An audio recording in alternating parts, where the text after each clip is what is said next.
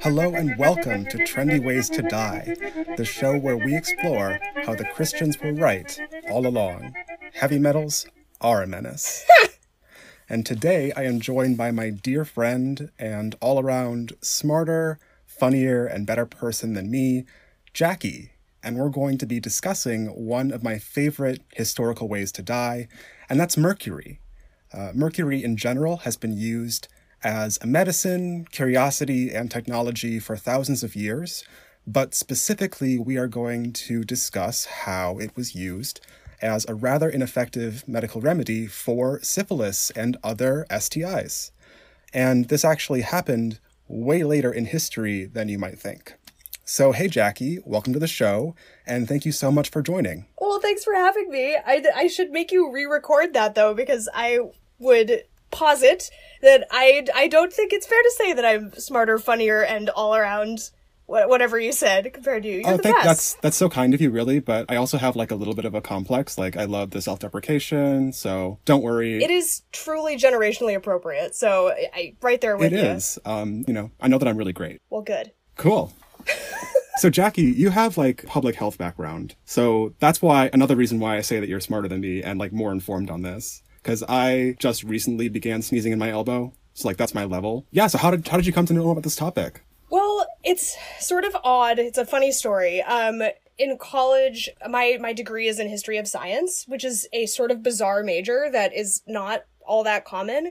So over the course of going through college, I took a lot of different really weird history and science classes that sort of overlapped, but always was very interested in sexual health. I was a peer health educator when I wasn't in class, so I spent a lot of time like teaching people how to use condoms and like what a dental dam is and how to just be safe on a college campus, which is surprisingly... Honestly, the Lord's work. Like, thank you so much from day one. Like, I don't know. I feel like there's a stereotype that college students are very, like, gung-ho about sexuality and everything. But, like, me at 18, I was, like, so prudish that I would have never had the courage to do what you did. And not only that, to, like, fully study it. So, anyway, that's cool. I was in a pretty similar boat, actually. I was pretty prudish coming into college as well. And it was definitely, like, bizarre, not only to like learn about some things to teach them to other kids, but also the things that people had never heard, because as listeners to your podcast probably know,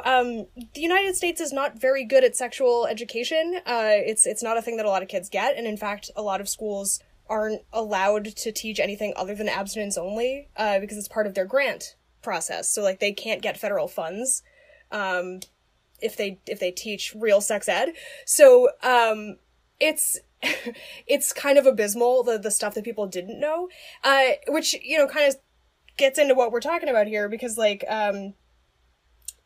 sex education has always been kind of a crapshoot, and I was interested in that, so my senior thesis for school was about sex education films, specifically ones that targeted your average everyday American kids, mm-hmm. and then the ones that targeted the military, which are very, very different. Totally, yeah. And I can imagine, like, these being some of the first real, like, sustained campaigns, like, post-progressive era stuff where the government is really getting out there and saying, we're going to give you the science on what this is. Even though, the science wasn't very developed. I mean, totally. I don't have any dates for this, and I really should, but, like, I read an article recently, like, on the timeline of, like, knowledge of female anatomy, just, like, in general, like, what's going on. Oh. And yeah, it wasn't people still don't know as much as we should. Yeah, like, the late 60s is, like, when we actually learned about, like, different arrangements within the body. I sound like I'm not knowledgeable. I'm a little bit knowledgeable, but, I'm also very modest, so I don't want to talk about it. Yeah, no, I mean, like, yeah. It's kind of wild how little study went into a lot of this stuff, but also just, I think what the government thought the average American needed to know was not that much. So, if you think about it, like, the programming of people in this country was so tied to, like, that picket fence thing we picture of, like, you're gonna have your spouse and your 2.5 children and your dog, and so you don't really need to know about sexual health because you'll be married. Right. Which is really a pernicious and incorrect idea. Yeah, because married folks are just perfect at doing all this stuff, and unmarried people never have sex. It's just like I said in the first episode of this podcast. When doctors were first told in the 1800s that they had to wash their hands prior to surgery, they refused to do that because, quote, gentlemen's hands are always clean. Before science actually takes hold, other social mores take precedence. And under that logic, why would we need to learn about sex if we've been doing it the way God intended for thousands of years since the beginning? Totally. It's obviously silly to think that teenagers are not going to be having sex. Like they have been since the dawn of time. And like actually there's really interesting research now into, the Puritans who we think of as being very repressed, but like were very aware of and down with teen sexuality because like, they couldn't stop it. And if you know for sure that your partner can have kids, that's a good thing in an era where you need to have a lot of children to work your farm. So like the way that sexual mores have changed over the years is sort of interesting, but specifically in like the 1940s, the idea that like women have to be gatekeepers and very pure and no sex before marriage, and so thus they don't need to know about sex at all, really. Like you maybe need to know about your menstrual cycle and that's it. Is very hammered home, and men get a really different story because, like, you have urges you just can't control. Right, of course. So we have to just sort of, like, accept that as a fact. And interestingly, the reason that the army cared so much is that they knew that if their soldiers got VD, venereal disease at the time is what they would have called it, now we would call it an STI, then you can't fight as effectively. So, and that's historically always been a problem, right? Like, armies are always fucking, and when they do that, I probably shouldn't have said armies are always fucking, huh? That's a swear. I know, I mean, like, I love the radicalism of that in a way. I mean, it's true. It's something that you don't think about. They don't show that part in, whatever massive war blockbuster there is, Right, it's not in Captain America. Although, I guess it kind of is a little bit, like, they sort of cheekily hint at this, but, like, those fictional Marvel soldiers, right? They would have been getting very intensive sex education about, like, the message would have been, please do not have sex with women wherever you're stationed. Right. Like, right. Lots of propaganda about how they might look clean and nice, but they're actually riddled with disease. This is why I feel like there's so much room in sci-fi to talk about all this stuff. And there, I'm not like a prolific sci-fi reader, so there's probably stuff about this that exists. But all these war fantasies and like intergalactic fantasies that happen are just like simplistic mirrorings of the same stories that we've encountered in the past. Like, when syphilis came to England in the 1600s from the Americas, probably. Like, that's the story that I want to know. Like, why... If there are dudes and ladies going up having these lovely sexual encounters with the Martians, then how do we deal with the public health implications?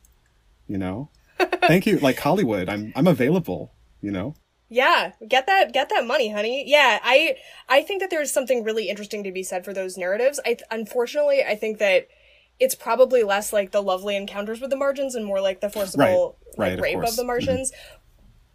Which is probably how syphilis came to Europe via the Columbian Exchange. It was probably, like, Columbus's men raped some people and then brought back a different set of germs.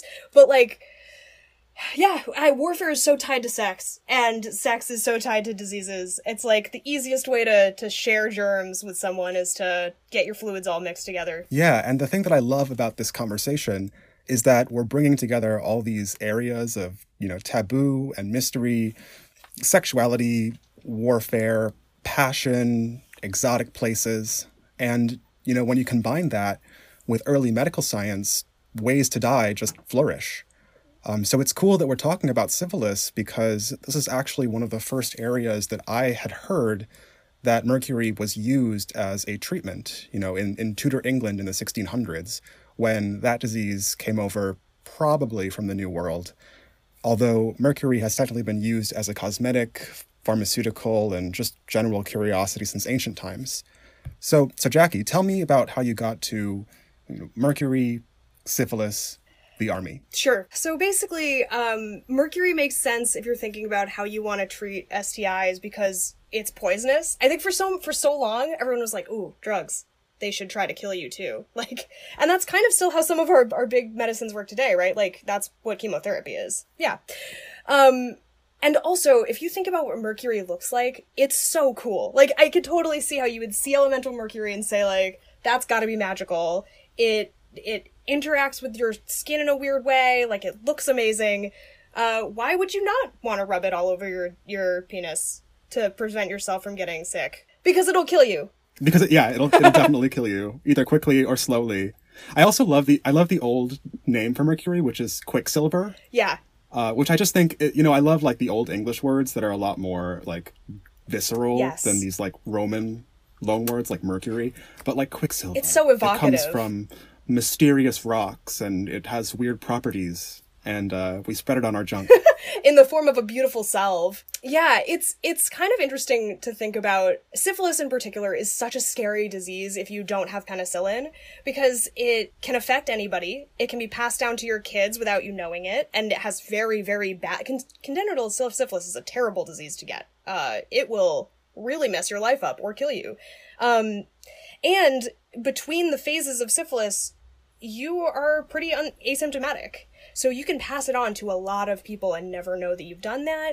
You can think that you're cured, which I think is probably what happened for most of the people who had syphilis for a very long time, is that that chancre goes away and you're like, oh, cool, down to clown.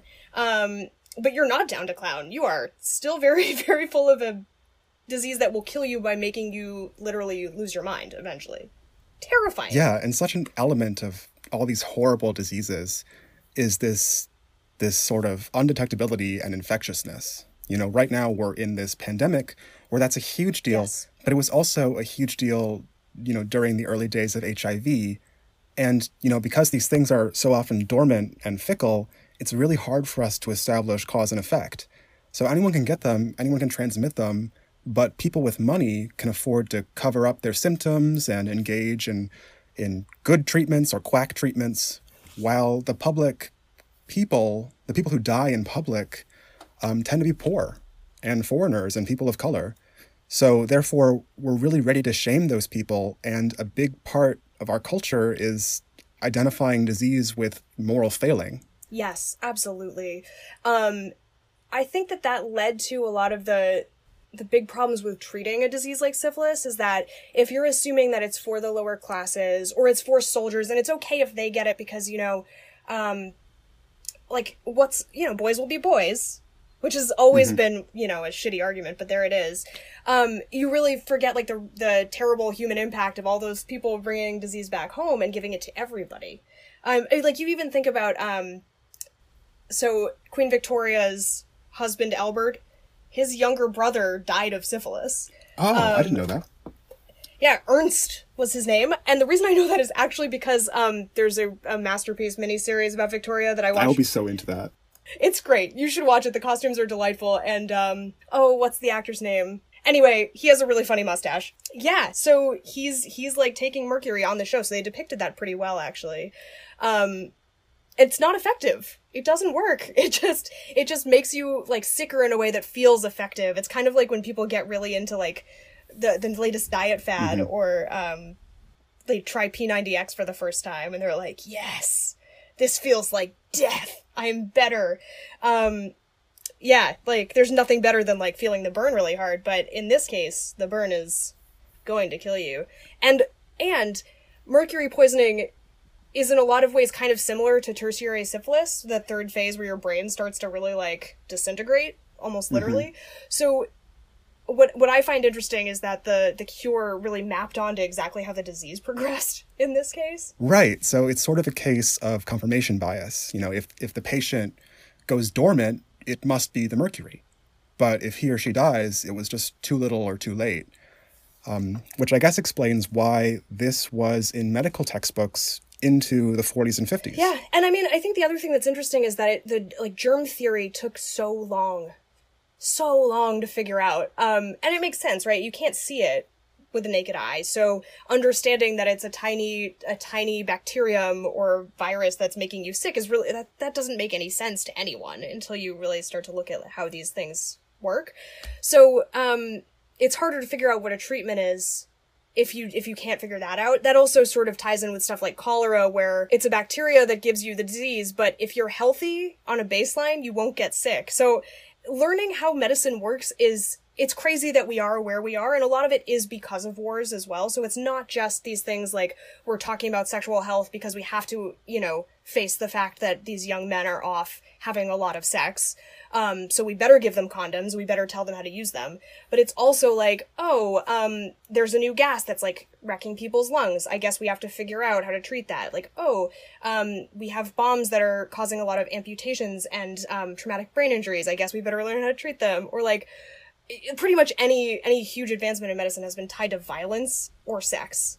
Yeah, you start to realize that all of modern medicine is just like our jerry-rigged attempt to keep humanity going. Yes. Like, because it's not like, I'm not like a war defender being like, we should do war because it will help us advance. But like, we wind up doing horrible and awful things to ourselves, and then we wind up healing them. The Civil War, railroads, hello, like massive investment. I was just talking before about the decline of really restrictive Victorian fashion. And a lot of that happened because of World War One. And, you couldn't be wearing girdles and high neck collars into battle in the era of machine guns. Gotta be loose. Gotta get loose to get in the trench. Yeah. I mean, gotta get loose, but not too loose. Because then you get syphilis. Right, exactly. Or gonorrhea. I think the big scourge of like World War II is the clap. That's the one that everyone talks about. And actually, it's making a comeback right now, which is really upsetting, and becoming drug resistant. So wear a condom, kids. If you are having sex with someone where a penis is involved, you should wear a condom. Say it again for the people in the back. Wear a condom. Yeah, I wasn't going to do it, but you can do it. I'm always here to yell at people to wear a condom, even during blowjobs with someone that you don't know. I guess sex is just the trendiest way to die, Well, it's not really a trend. It's more of like a pillar of our existence. Yeah. A little bit too much. That's a bit of a galaxy brain thought for this. Sex. It kills you eventually. Yeah, man. Life itself is a sexually transmitted disease. Whoa. I'm 27 and I live in my parents' basement. Cool. So the shocking thing is that, the U.S. military, the same military that, we hold in really, really high esteem historically in this period. I mean, okay, right. In this period. Yeah, you're right. Like, yes. I'm talking about, like, yes. If you can think of, like, the most... And this is obviously a symptom, I shouldn't say symptom, a result of the fact that, World War II censorship was so intense in the United States, and also we were not involved for a very long period of time relative to the European powers. But, this was, like, a top-of-the-line professional organization that many people still revere, and they were recommending that their young men who had been sexually active spread mercury-infused creams all over their junk. And I understand that you have a media representation of this that we're going to watch. Yeah, so this is actually, it's a publicly available archive footage from Army sex ed films that I watched as part of my thesis. The entire film is actually really interesting, and I will also send you, Julian, some additional resources for other films that are really fun. There's a great one called USS-VD, Ship of Shame, that is a personal favorite. I watched that one. I watched that one in college, and I really do like it. Yeah, it's good. But this one that we're gonna watch is targeted specifically at men who are entering the Army, and it's very down to brass tacks educational. Like, when you have sex with someone while you're on shore leave, like, here's how you use the condom. And they're not actually the way that we think of condoms today. They're much larger. Blousy. They look more like... they're blousy almost. And they were made to, like, be almost reusable, which is kind of disgusting. And the idea was that you were supposed to, like, test the condom out before you use it. So you're supposed to, like, fill it with water and check for leaks, and then lube it up, and then use it. Like, sounds like the most uncomfortable thing I can possibly imagine. Like, you're making a face right now that is the face I think I made when I watched this film. It just seems a bit unsanitary. Germ theory is really embedded in my head as a modern person. I just wonder what they'll say about my own hygiene habits, sexual or otherwise, in 1,000 years. Are they going to laugh at me for not irradiating my silverware or using, like, a force field condom or something? I think so. I think some of it as well is, like, this is clearly, they didn't know a ton about how to treat a lot of this stuff, because, like, penicillin wasn't really a big thing yet. That wasn't until like the mid 40s, and this is a little earlier, so they don't yet have a really good antibiotic. So the best option that they have is take this giant plastic bag, make sure it doesn't have a hole in it, and then when you come back to base, step one is not go tell your buddies about your hookup. It's report to the medical bay, strip, wash yourself thoroughly with this mercury soap, and then we're gonna do the next thing, which do you want me to talk about that, or should we just react to the video? Oh, I can't wait to watch this. I love it. Try to go to right to 20. It's like it's halfway through, like, the soldier has returned from a sexual encounter thing, but it's like, so the narrator has just said something like, you must do these things as quickly as possible, and he's about to talk about what you have to do when you get back to base. Awesome. So, let's play in 3, 2, 1, and just emote, react however you'd like to.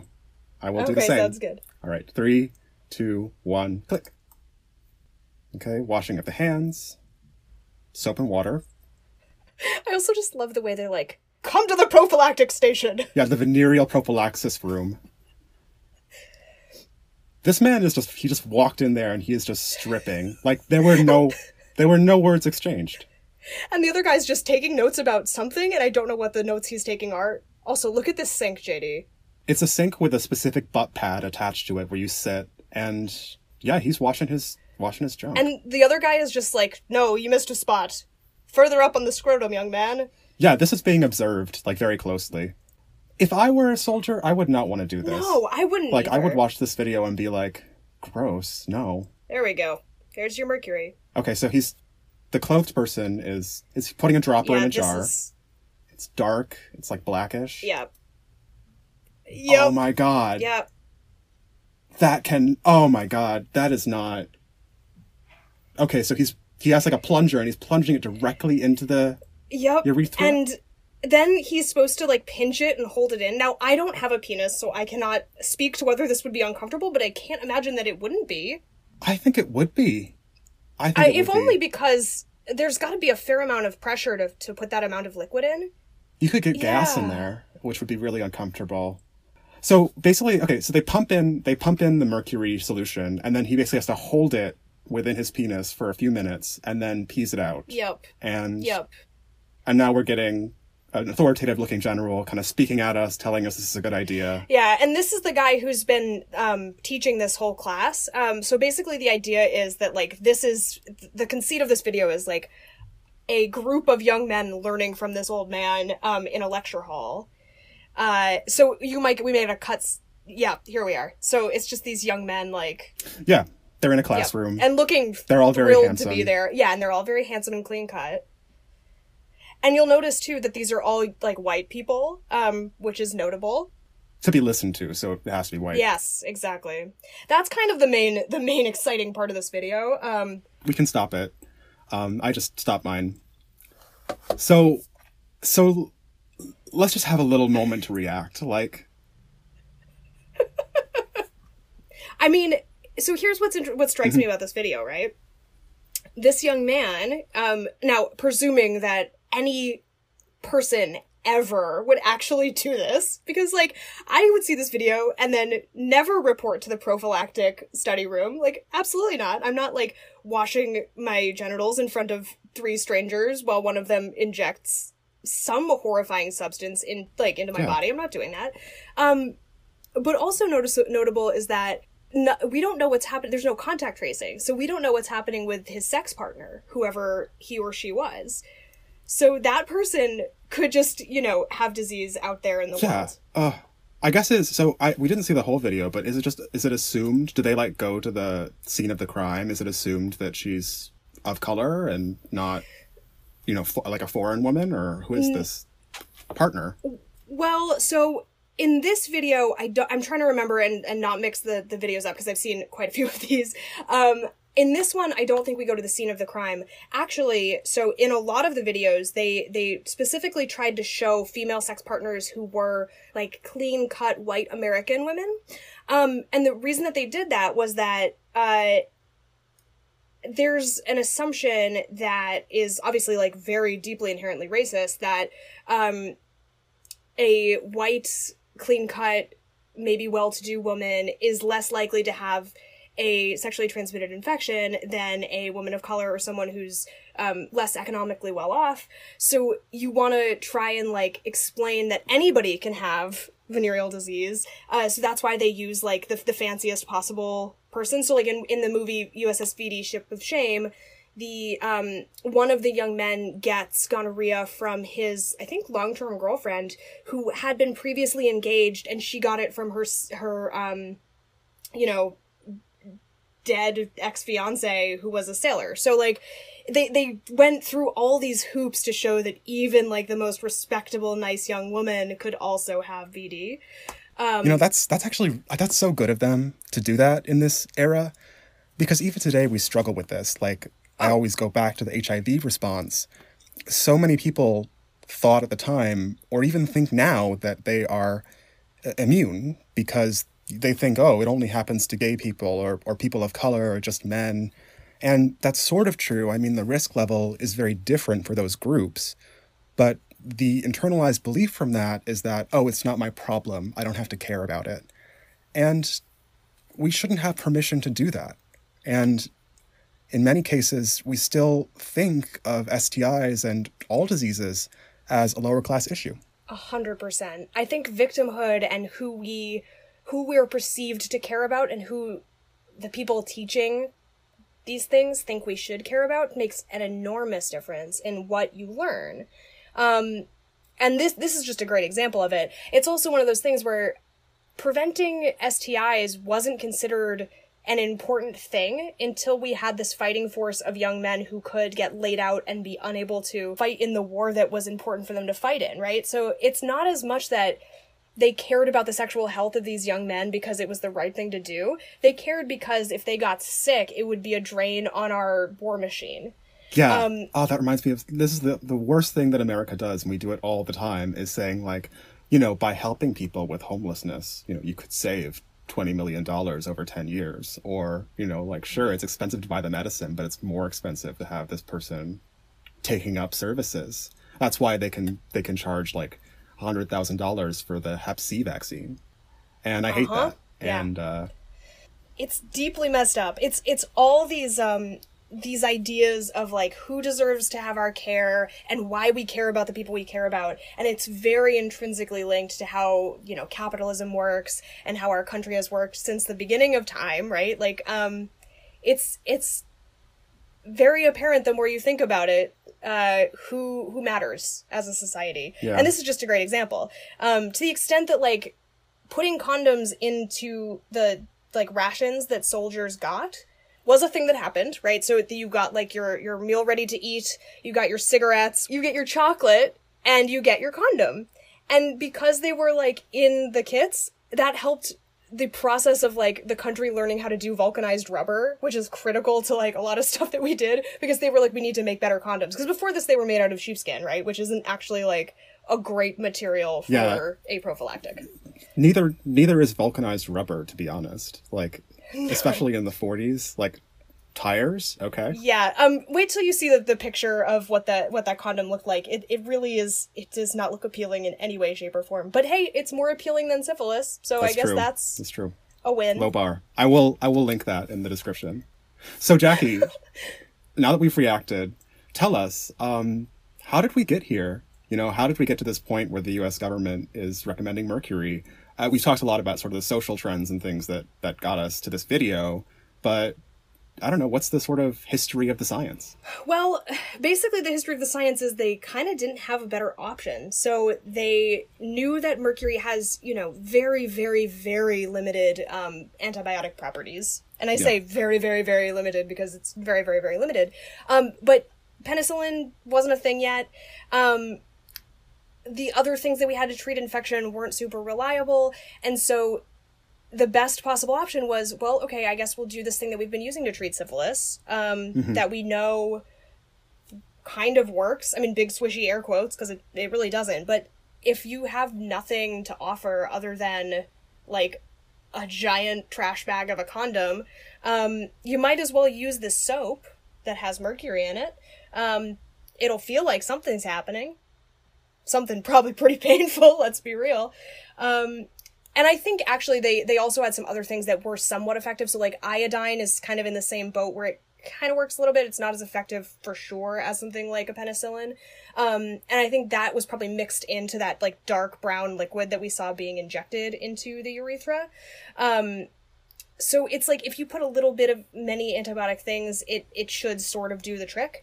I actually suspect that the main point of this film that we just watched was less like, here is the thing that we expect to do on a lot of people. This is like the procedure that we're going with. I think it was more trying to scare people into not having sex. So it's like, oh, that's brilliant. If you go off base and hook up with someone, even that pretty French girl with the nice baguette, that was a mixed metaphor.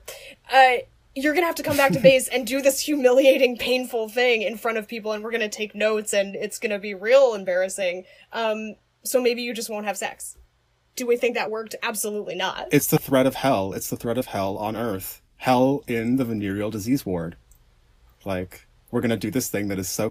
my jaw dropped. I'm sure that in the theater in 1940, the jaws were dropping as well, saying, oh, wow, like, all these women don't look so good anymore. I mean, I think that must have been their hope. And what's interesting is that is still, I think, one of the main tactics that is used in sex education, and I say that with big swishy air quotes, in a lot of parts of the country today, right? So it's instead of, you're gonna have to get your urethra injected with the weird chemicals, it's, you're gonna get pregnant, and it's targeted at women, not at men.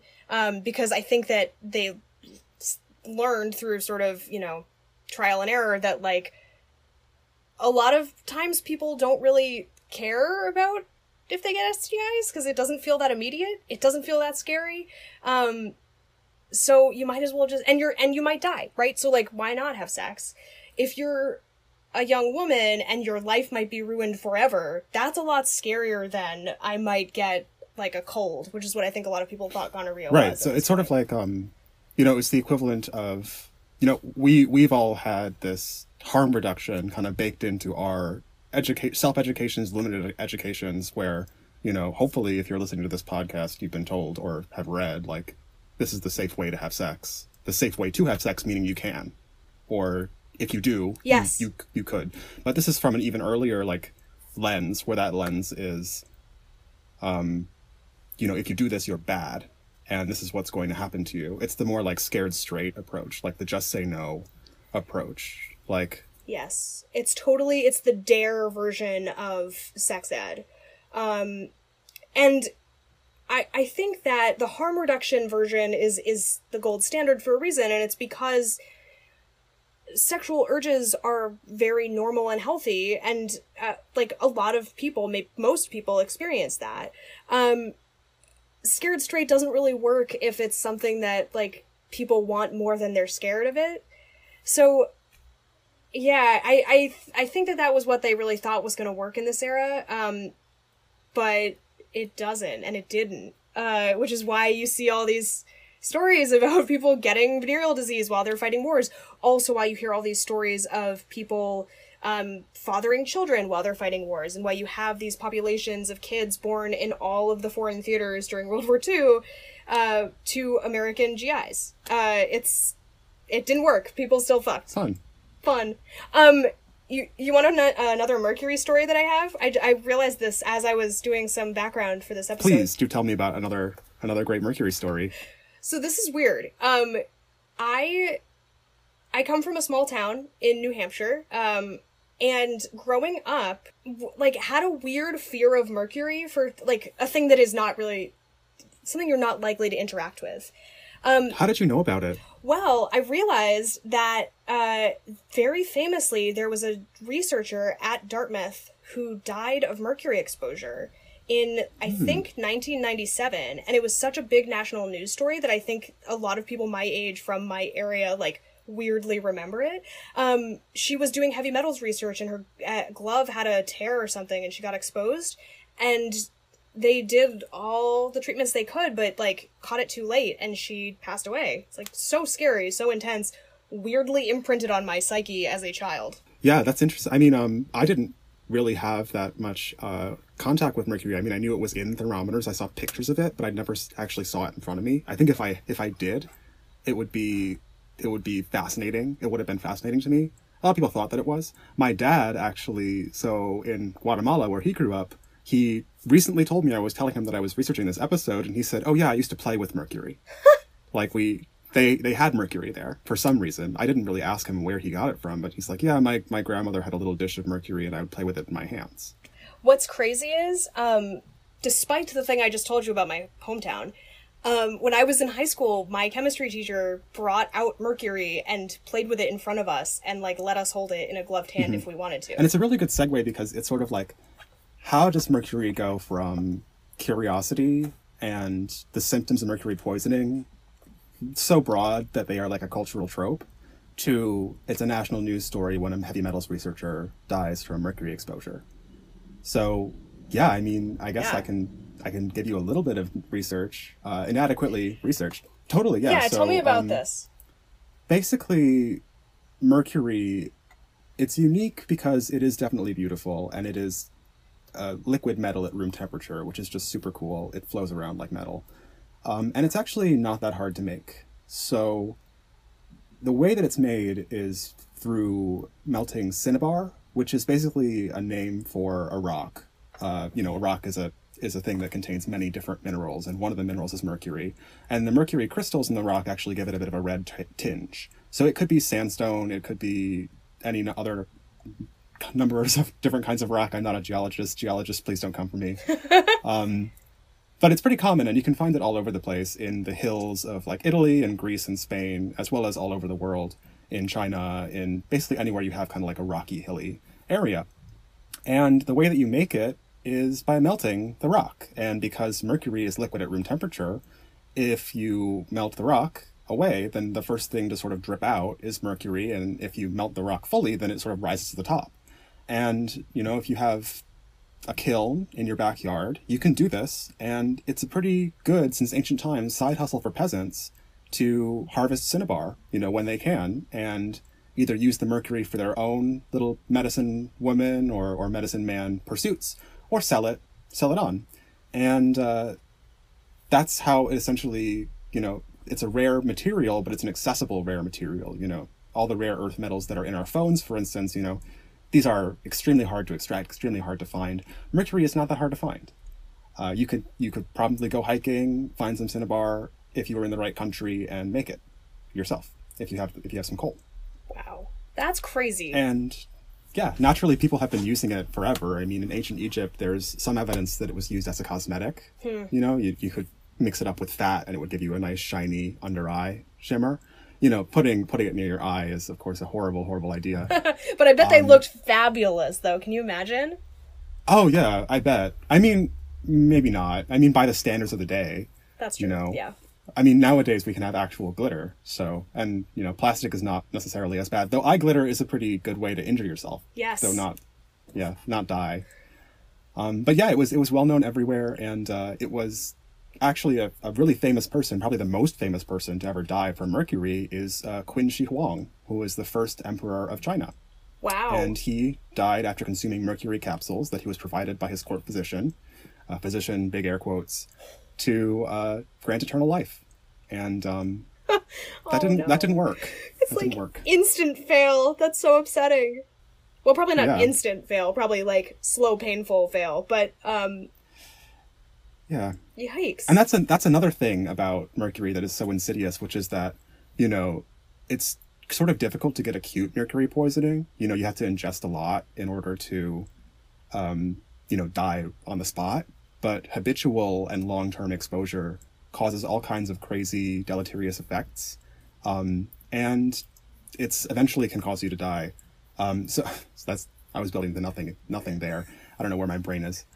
Mercury, watch out! Mercury, yeah, do watch out for it. And, it does actually have some pretty useful applications. And a lot of these are figured out during the Industrial Revolution. So I sort of referred to this earlier, maybe even a little bit before then, but it was widely used as a medicine for all kinds of things in the olden days, including syphilis. When it came to Britain from America, mercury was commonly used because it sort of worked. I mean, it made you, it made your hair fall off. It made you be a little bit, maybe a little bit sicker, but also cleaner looking. So that was nice. Yeah. So that was the first sort of mercury epidemic, and it later came to light that mercury had a lot of industrial applications. So one of the major ones is as a depilatory agent. So depilatory means removing hair. And, in the olden days, preparing leather or preparing fur required quite a lot of hair removal. So in England and in the United States, mercury was commonly used as an orange wash in order to remove different hairs and different sort of tissues from animal skins for both hats and leather. So, yeah, I talked about how this is sort of like a cultural trope, where it becomes a cultural trope. People who work with mercury are kind of like a backdoor into all of our Western stereotypes about who are crazy people. We have this idea of the mad scientist, or like the mad alchemist, mad pharmacist. Often people were dealing with mercury, and the symptoms of mercury poisoning over the long term include insanity and delusions and hallucinations and all kinds of stuff. So certainly you have those people, but then you also have people who are working with fur, like hatters, people who make hats, and furniture dealers. So when Lewis Carroll wrote Alice in Wonderland, the phrase mad as a hatter was already common in Britain. So the Mad Hatter was like a play on that phrase. Because hatters were just known to be insane because they work with mercury all the time. And the Tea Party scene, they actually depict in that book.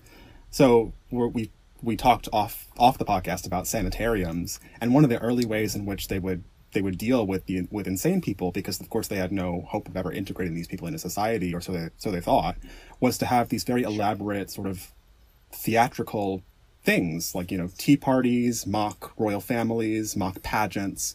So the idea of a Mad Hatter at a tea party is like a cultural trope in Britain at the time of the publication of that book. Which is so crazy, because it hasn't been that long since that book came out, and that is a nuance that I did not know about until we talked about it. That's crazy. Yeah. And even so, it's said that Theophilus Carter, who was a furniture dealer in Oxford, was the actual inspiration for the Mad Hatter. So, of course, the book was released with inscriptions, and the model that might have been based on, I say might because this is not confirmed, was a furniture dealer. And a furniture dealer is somebody else who would have a reason to be around a lot of mercury, because it is used for preparing animal skins. Yeah, so that's one thing. And then another application of mercury that's really interesting is it's used to develop film. So initially, silver nitrate was used to develop early daguerreotypes, which was the first kind of photo that was available in the 1800s. But then, actually, interestingly, Louis Daguerre, who was the inventor of that technique, just happened to have some mercury in his cabinet. Like you do, just casually? Yeah. It's like in your medicine cabinet, you just have some mercury, because you do. And he accidentally spilled that on his developing photo, and he's like, not only is this way cheaper than my silver nitrate, it is better. So think about the idea culturally of the mad photographer, and the crazy fashion photographer who is, I suspect, and I have no way, this would probably be my dissertation if I wanted to abuse myself that way. But, our idea of a crazy artist could come from exposure to mercury and to lead and to all kinds of stuff. Oh, that makes so much sense. I mean, you think about, if you have to mix your own paints, all the heavy metals that you're using, because cadmium's in paints too, and those are all real bad for you. Yeah, exactly. And speaking of artists, mercury was not at all thought of as a bad thing until probably the 60s, later than that. So Alexander Calder, who is known for his mobiles, actually produced a mercury fountain for the World's Fair in 1937 in Paris. And so mercury can evaporate at high temperatures. So everybody who was in that exhibition got a heavy dose of mercury at the 1937 World's Fair. But luckily it was 37, so it was all Nazis anyway. But although, what if that helped them go down the slippery slope to the insanity that is genocide? Oh my God. Freakonomics would like a word. It's just so tenuous.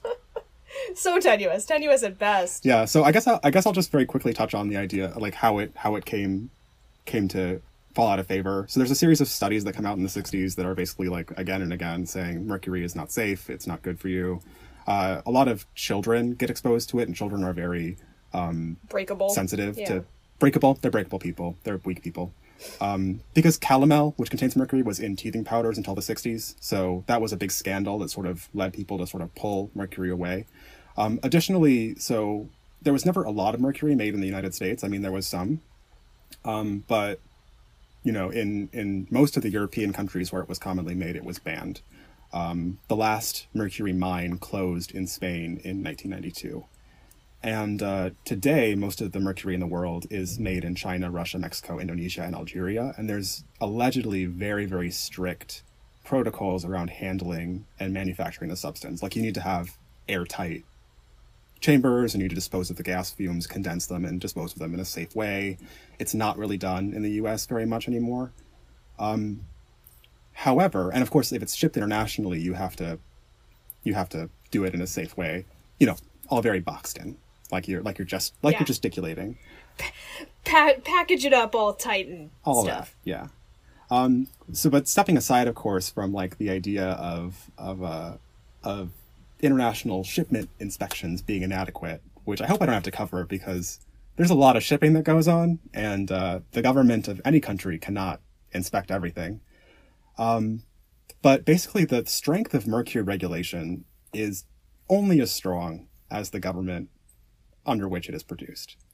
So the truth is that when mercury as a research chemical or mercury as an industrial chemical comes to the USA or Western Europe or a developed country, it's usually coming in a sealed container. It's reasonably safe. It's not handled by too many people. But, Cinnabar is free, and it's in a lot of people's backyards in the developing world. So the truth is that if you're handling mercury right now and it's imported, it's probably being fired up in a backyard kiln somewhere in Indonesia or Ethiopia, and that person is making pennies to ruin their health, and most likely that mercury is being transported in plastic Coke bottles on the back of motorcycles to a shady plant. And this is especially true because mercury has applications in electronics like phones.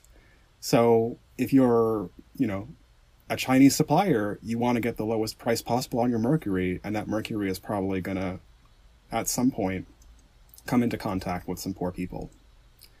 So mercury is definitely still with us in that way.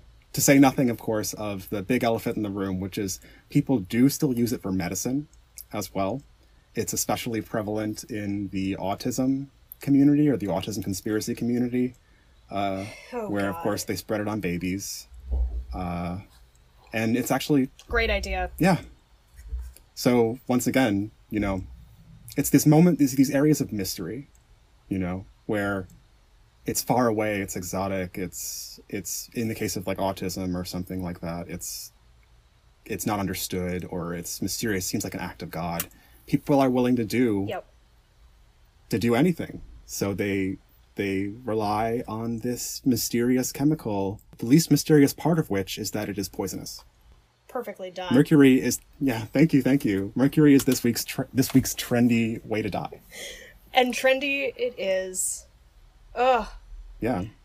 Man, I'm interested to know how much of the bad stuff in the world can be tied to the mistreatment and, like, theft of labor from poor people. Like, it's... Yeah. A trend. Well, I mean, that's the interesting thing, because sometimes, it's both low and high. It hurts these people the worst, but also there are these probably women in Marion County who are using it on their unsuspecting children, and they're probably wealthy and college educated. So, pseudoscience and silliness, we can't avoid it. And again, we can't know what we're currently consuming that is crazy. That's true. One thing I just remembered about mercury that you may not want to use, but I think is really funny. No, please.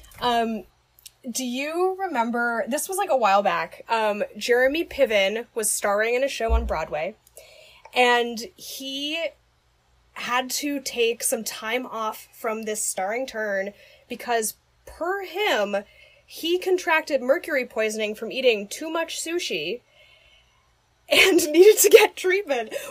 What really happened is obviously that he, wanted to take some time off, and so he cooked up this bizarre, I got mercury poisoned from sushi story. Is that confirmed? But, is that confirmed, they figured out that's actually the reason? I don't know that it ever got confirmed. I think, hang on, let me just quickly Google this, because... Yeah, because conspiracy brain Julian is over here, and I'm thinking, what if he what if he went to a mysterious medicine woman and she was like, take mercury and you'll be a great actor? Which I can totally see that happening. Here's the article, which I'm going to put in the thing, but it's, Labor Group Actors Equity said on Thursday an arbitrator has cleared actor Jeremy Piven of wrongdoing in a dispute with producers of Broadway play Speed the Plow, who were upset when he left the show complaining of mercury poisoning from eating too much sushi. I wish that I could just have that level of brazenness with my excuses. It's the craziest thing to say. I mean, 2 months before the show ends, he leaves the show and he says that he has mercury poisoning. And everyone says that is clearly nonsense, and they can't do penalties on him because I don't think they could prove that it was fake. This is the physical excuse that somebody uses who doesn't do any physical labor, where like they're like, what can go wrong with my body? Like, what's the biggest threat to my body? And other people are like, well, I can sprain an ankle, or I can pull my back. And he's just like, I ate too much sushi. All that sushi just really fucked me up. It's just, yeah, it's like a Manhattanite who only has ever shopped at Trader Joe's, like, comes up with a grievous injury. It delights me. You know what? I feel like so remiss because I didn't look up anything about mercury in fish for this whole episode. Here's the thing about mercury in fish. Like, obviously it's a huge problem, and that's because we as a society eat the wrong fish. Because they're upper food chain fish. Yeah, the further up the food chain, the like worse off you are when it comes to heavy metals because they just stick and stuff. So if you eat a lot of sardines, you're going to be fine. Mm-hmm. But the American palate in particular is very drawn to like tuna and swordfish and these big fish that like eat other fish. And that's why. There's this wonderful chart that I'll include. It's on the Wikipedia page for mercury in fish, which really I should have done. We can actually, maybe I'll do an episode on tuna because that's a good way to die. I mean, I don't know if you can die. If you can die from it, then I'm so sorry, Jeremy Piven, for roasting you earlier. Look, I'm sure you can. You would have to eat a lot of tuna, and Jeremy Piven did not get, like, there's no way, right? Now, can you transmit mercury to, if you're, like, a woman who's cooking a fetus? Yes, you can. And I mean cooking by, like, making it in your body, not, like, that's not like cooking it, that's evil, but easy bake oven. Mm-hmm. Easy bake oven, which is why there are suggestions that pregnant women like abstain from eating tuna. It's because of the mercury. There is a safe exposure level, but like it's as with everything, there are risks. Yeah, and I guess so. I'm looking at this chart, and it's basically, I mean, hopefully you guys know a little bit about like the water cycle and the food chain and that kind of thing. Mercury, so you can intentionally mine it, and you can intentionally seek out cinnabar to make mercury. But mercury is also just distributed fully through the Earth's crust all over the place. So if you mine anything, or especially if you use high temperature mining, which will melt and may cause mercury to seep into the groundwater, or if there's a volcano, or if you're burning coal, then that releases mercury into the atmosphere, which then falls in rain, which then is eaten by krill, which is then eaten by larger fish and larger fish and larger fish. And the problem is that tuna is basically a high-level predator. Like, it's a majestic hunter of the sea. It's not low on the food chain. Tunas are huge, by the way. They're huge and majestic. I don't know why we kill them. Bigger than you think, because they taste so good. I know that they're bad to eat, but I will say that tuna is some of my favorite sushi. In moderation, I'm no kidding. Yeah, right. Yeah, I guess maybe that's another thing. I don't want to moralize about, like, what you should be eating, because I did just eat a sausage and pepperoni pizza, and no, I don't know where any of this stuff came from. But, like... It's really, really hard to safely and ethically be a consumer in the modern world. It is. And that is just a fact. You can't really control your food supply unless you really want to, like, go live off the grid and grow or raise all of your food. But, like, that's really hard to do in 2020. So, but, like, if you live in America... I'm reminded of, like, when I was in Japan and I was, like, you know, you can buy a tuna there for, like, $10,000. And, like, I think that's the level they all need to be, where, you know, it's, like, it's not like the can of albacore that you can buy in America. It's more like, I bought a tuna roll for my birthday. Like, that should be the level of excellence to which we go. Of course, you know, like, that's very exclusionary. I don't know, man. I don't have all the answers. I just point out the trouble. Yeah. Look, that's all you can do is to, like, try and be as aware as you possibly can about the trouble. But, yeah, mercury in fish is a trendy way to get sick, for sure. Yeah. It is wild. It's almost like I wonder what we could be in a way. Like, no, I don't, because we talk about trendy ways to die in the past, and people in the past were doing all kinds of crazy shit too. But like, who is this wonderful human that has access to all the knowledge and advantages of modern life, but also never eats any lead or like microbeads or plastic hormones and all this stuff? Like, somewhere in an alternate universe, is there a me that is just like 6'4" and like every gender and like just the Ubermensch from Chemical Purity? Oh my god, wait, this is the same thought cycle that is probably being had by like a lot of California white women. Yes. At this moment. It is. It leads down a slippery slope towards eugenics, but it is a fun discussion to have as a thought exercise for sure. Mm-hmm. It's all futile, that's the thing. I mean, we don't know everything. It's probably more fun just to give up a little bit. But we don't need to give up when it comes to removing mercury from our lives. Like, it's not that necessary. Yep, or lead. My Smokey the Bear ad is like, it's not that necessary. Like, stop using lead. It's moderately inconvenient, but you should do it anyway. Love it.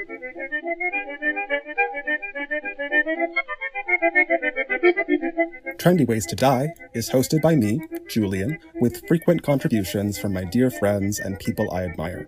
I also write, edit, record, and mix the show, the latter parts of which I am so sorry for. Our theme music is Hungarian Rag, recorded in 1914 by Pietro Diero.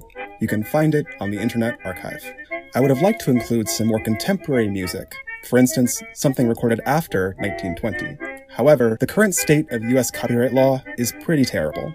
If you really want to get a sense of what I'm going for, listen to Suffer for Fashion by Of Montreal and imagine my sweet voice puttering away about trendy ways to die.